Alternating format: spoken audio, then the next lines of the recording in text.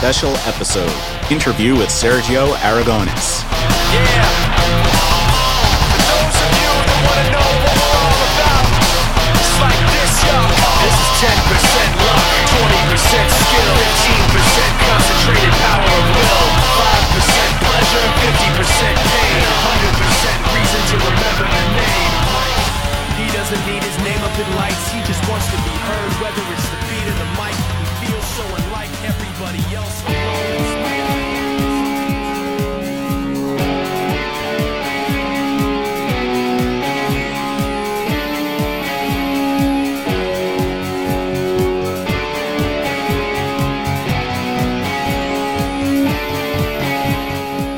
Alright, so we have a special episode, an interview with Sergio Aragonés.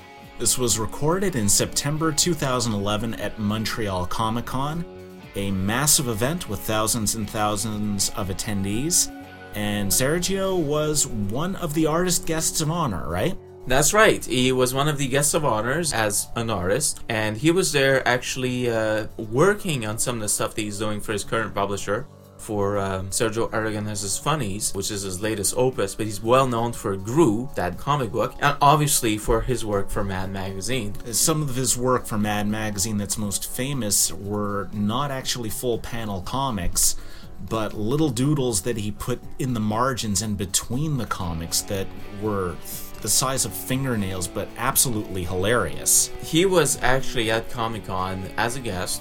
We had a chance to actually talk to him and recorded two versions of this interview. I mean, the one that you're going to hear today, it's in English, and we also have a Spanish one, which we'll be releasing in a special Spanish episode. So without further ado, Sergio Aragonés. Alright, so I'm here at Comic-Con, at Montreal Comic-Con with Sergio Aragonés. Mr. Sergio Aragonés, welcome to the show. Merci bien. Thank you. Gracias. You are one of the guests of honor here at Comic-Con. You're a famous illustrator. You started drawing at a very young age. I mean, you mentioned to us, allegedly, your parents say you started drawing at 2 years old? Yes, that's what my family says, that I have always, every time I saw a pencil or something to draw, I will draw. I don't remember, of course, but I not remember not drawing. So it's a thing about memory. And then in school, I can see all my books when I was from the early grades, that they are full of drawings. Bad drawings, but still full of drawings. So yeah, I started very early. It was in a way more than drawing, it was writing with drawings. Because I look at my drawings and they are a continuous adventures something I have just seen. If there was a serious movie, the drawings were serious. If I have seen a cartoon, I will continue drawing that cartoon. So it was a series of trying to do more of what I just saw and loved so much. Now, story is important to you. I mean, you mentioned that you were drawing stories for friends at school. How did you get started working professionally? Can you tell us a little bit about your early days as an artist? Well, that happened when I was in high school. I was drawing the school newspaper, of course. And the cartoons, it was a mural newspaper because first we started with a thing called a mimeograph. It was an antique machine that you had to do a stencil and put it on, and it was a pain on the butt. But so we decided to do a mural thing. So I had the cartoons, and the editor, who was a colleague of mine, one of the mates from school, she said that they were good enough to be sold, which I didn't believe. So she took some out of the wall and took them to a magazine called Haha, J-A, who was how we say haha in Spanish. And they bought them. So that was in 1954. And I said, well, if they buy them, and that's the leading humor magazine, that means I'm kind of ready. So I started going to other magazines and doing covers, and yeah, that was the beginning. And how did you get to work at Mad Magazine? When I was in high school, I was a fan of Mad. It had just come out, and I didn't speak any English. But I loved the drawings. I thought it was the best drawings ever done. And I will follow my guys who spoke English for them to translate for me. And they will run away because they knew that they were my prisoners for a couple of hours or more. But I love the magazine. So when I continue working in Mexico, continue studying architecture, and it arrived the point that I couldn't go higher in Mexico. I was working for a leading magazine and selling everything I could, and that was it. So my only alternative was to come to the United States and to go to the United States. And I did. I went to New York with my portfolio full of published drawings and new drawings. And I started going to magazines, and some bought some cartoons, but a lot of them say, this is too crazy for us, you should go to Mad Magazine. Reluctantly I went, because I knew that was not what they did publish, but I was wrong. They love it, they publish it, and now I stay. They make the mistake to say, mi casa es su casa, and I took it literally and never moved away. Now, of course, in your early days working, when you were getting just as many commissions as you could, you mentioned some interesting stories about some odd assignments that you had to do. Can you share us some of the weirdest assignments that were given to you? Well, in the beginning, it's hard. So I remember a couple of things. For instance, once I went to a magazine called Army Laughs, and they pay only like $5 per cartoon. And they did like my ideas, but they didn't like my drawings. So they gave me these drawings. It says, we want you to draw your ideas in this style. And that was a style that I hated it. I abhorred, because it was the old-fashioned with the big foot things that it hurt my stomach just thinking of doing it. But I had to do a few. I just have to copy that style for a little while. That was one.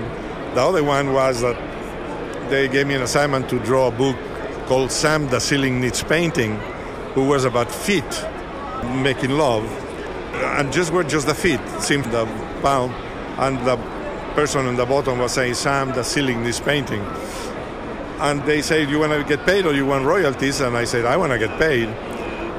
That book sold millions and millions of copies. That would have been an enormous amount of money, but you learn with experience. So they go on, and we can talk all night about those things. Now, you discovered the, sort of the genesis of GRU is essentially going to Europe and seeing that the illustrators over there sort of own their work and have their own creation out there. And that was sort of like what spearheaded you into doing GRU, making your own comic. So can you tell us a little bit about how GRU came about? Well, it is true. I have loved comics, but there were no humor comics around. So I grew up thinking that that was it, that there was no way that I was ever going to do comics on my style. So when I went to Europe for a couple of years in the mid-'60s, and I discovered that they were comics in humor, lots of them. Not only that, the cartoonists were the owners of the copyright. So I was delighted. I said, I'm going to go back to the States, now I can do comics. So the way I work, to this day I still do that, I see what is there around, and what is not around I have to do, because I know there's nothing around. And when I came to the States, I realized that they have, not even in Europe, they were not barbarian comics. So I says, great, they are so funny to start with, because I have read Conan, the books, not the comic. So I start designing a character in my head and developing, and when I thought I was ready, I start going to the companies, and they say that they will publish, but they will have to own the rights. And that was not what I wanted to. So that was in the 70s, early 70s, and it took until 1983 when a company called Pacific Comics was starting, and they were sharing the copyright as it should be with the authors.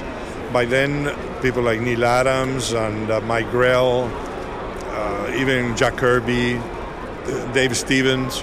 So all of them were publishing with them. So they said, yes, we do it.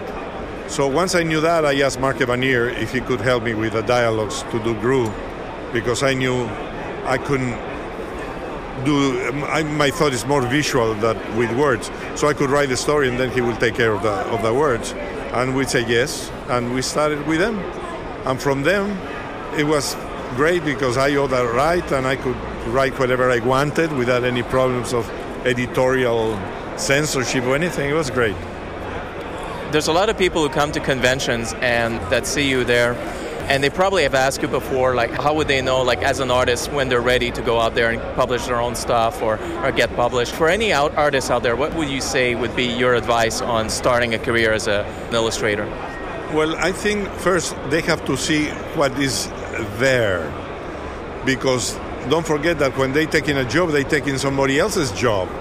So they have to realize that they have to be better than that guy that is publishing what he likes, or at least as good.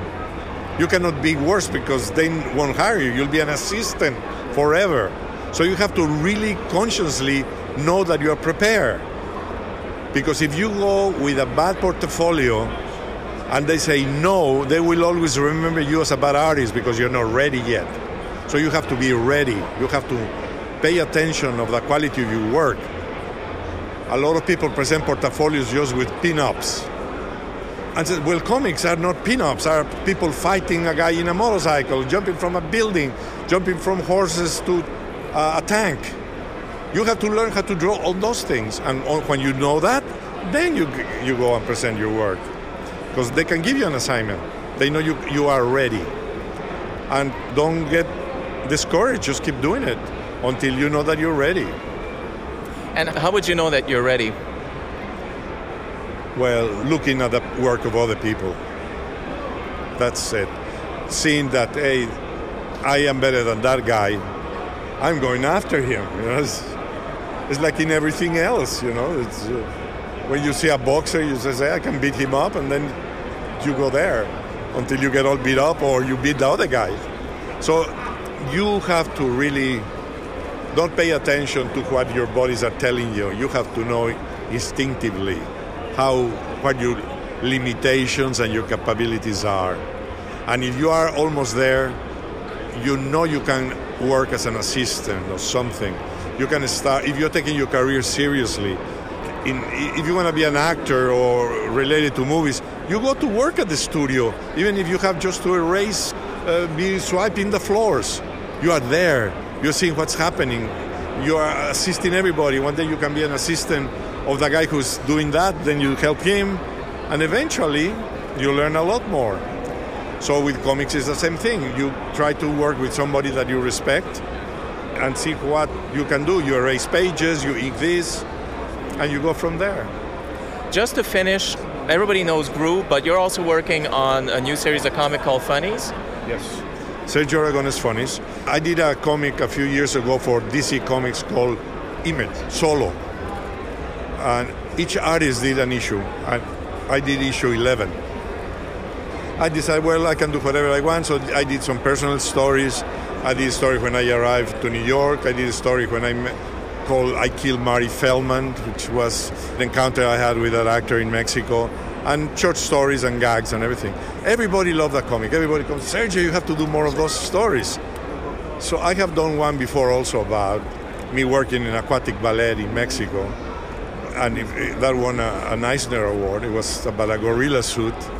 So I figured out, well, I have a lot of stories to tell, and I want to do a comic that encompasses all that. So I proposed to Bongo, and they loved the idea, and there we are. We are in issue number 4 now, and we're still doing a comic book that has silly stories, personal stories, gags, games, like writing for friends. Well, thank you very much for taking the time to answer these questions. Wishing you a good trip back. Going back to Mexico today, I understand? No, I live in the West Coast now. No, you live in the West Coast. So we're flying together, Stan and I, tomorrow morning, very early. Okay. And yes, we'll be back. Asleep on the plane. Well, thank you very much. Bon plaisir. Thank you, guys. So that was our interview with Sergio Aragonés. He's truly an icon of the comic world, of the cartoon world, of humor. It was really great to hear that interview. And very interesting, he mentioned that he was getting back on the plane with Stan.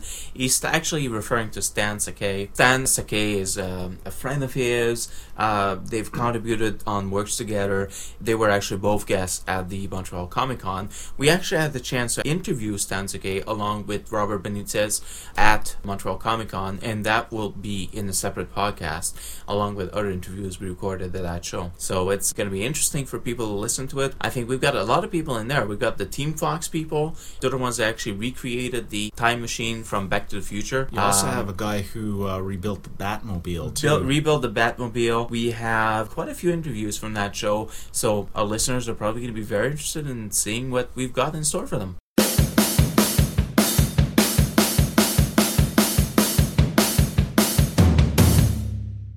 We'd like to thank you all for listening to this episode and hope you'll join us next time for another podcast. I'd like to take a moment to invite all authors, writers, or artists who are interested in doing freelance work for us. We are always on the lookout for talented people. So if you'd like to contact us, you can either use writers@polymancerstudios.com or artists@polymancerstudios.com, and we'll get right back to you. Thank you. That's all the time we have for this episode. You can find out more about who we are and what we do at our website, www.polymancer.com, or our main corporate website, www.polymancerstudios.com. You can email us at dicecast@polymancer.com, follow us on Twitter @polymancer, or on Facebook at facebook.com/polymancer or myspace.com/polymancer. The music for this segment, Fort Minor, Remember the Name BYFH Remix by Chojin, Violated Instrumental by Technetium, Industrial March Beat, and Triple Layer Guitar in E by Neurowax are all released under a Creative Commons license. This episode is copyright 2011 Polymancer Studios Incorporated, released under a Creative Commons Attribution Non-Commercial No Derivative Works license. This episode may be freely redistributed as long as it is done for no charge and as long as due credit is given to the copyright owners. Full text of the Creative Commons license is available at creativecommons.org. Dicecast is a trademark of Polymancer Studios Incorporated. Polymancer is a registered trademark of Polymancer Studios Incorporated. Thank you for listening to the Dicecast.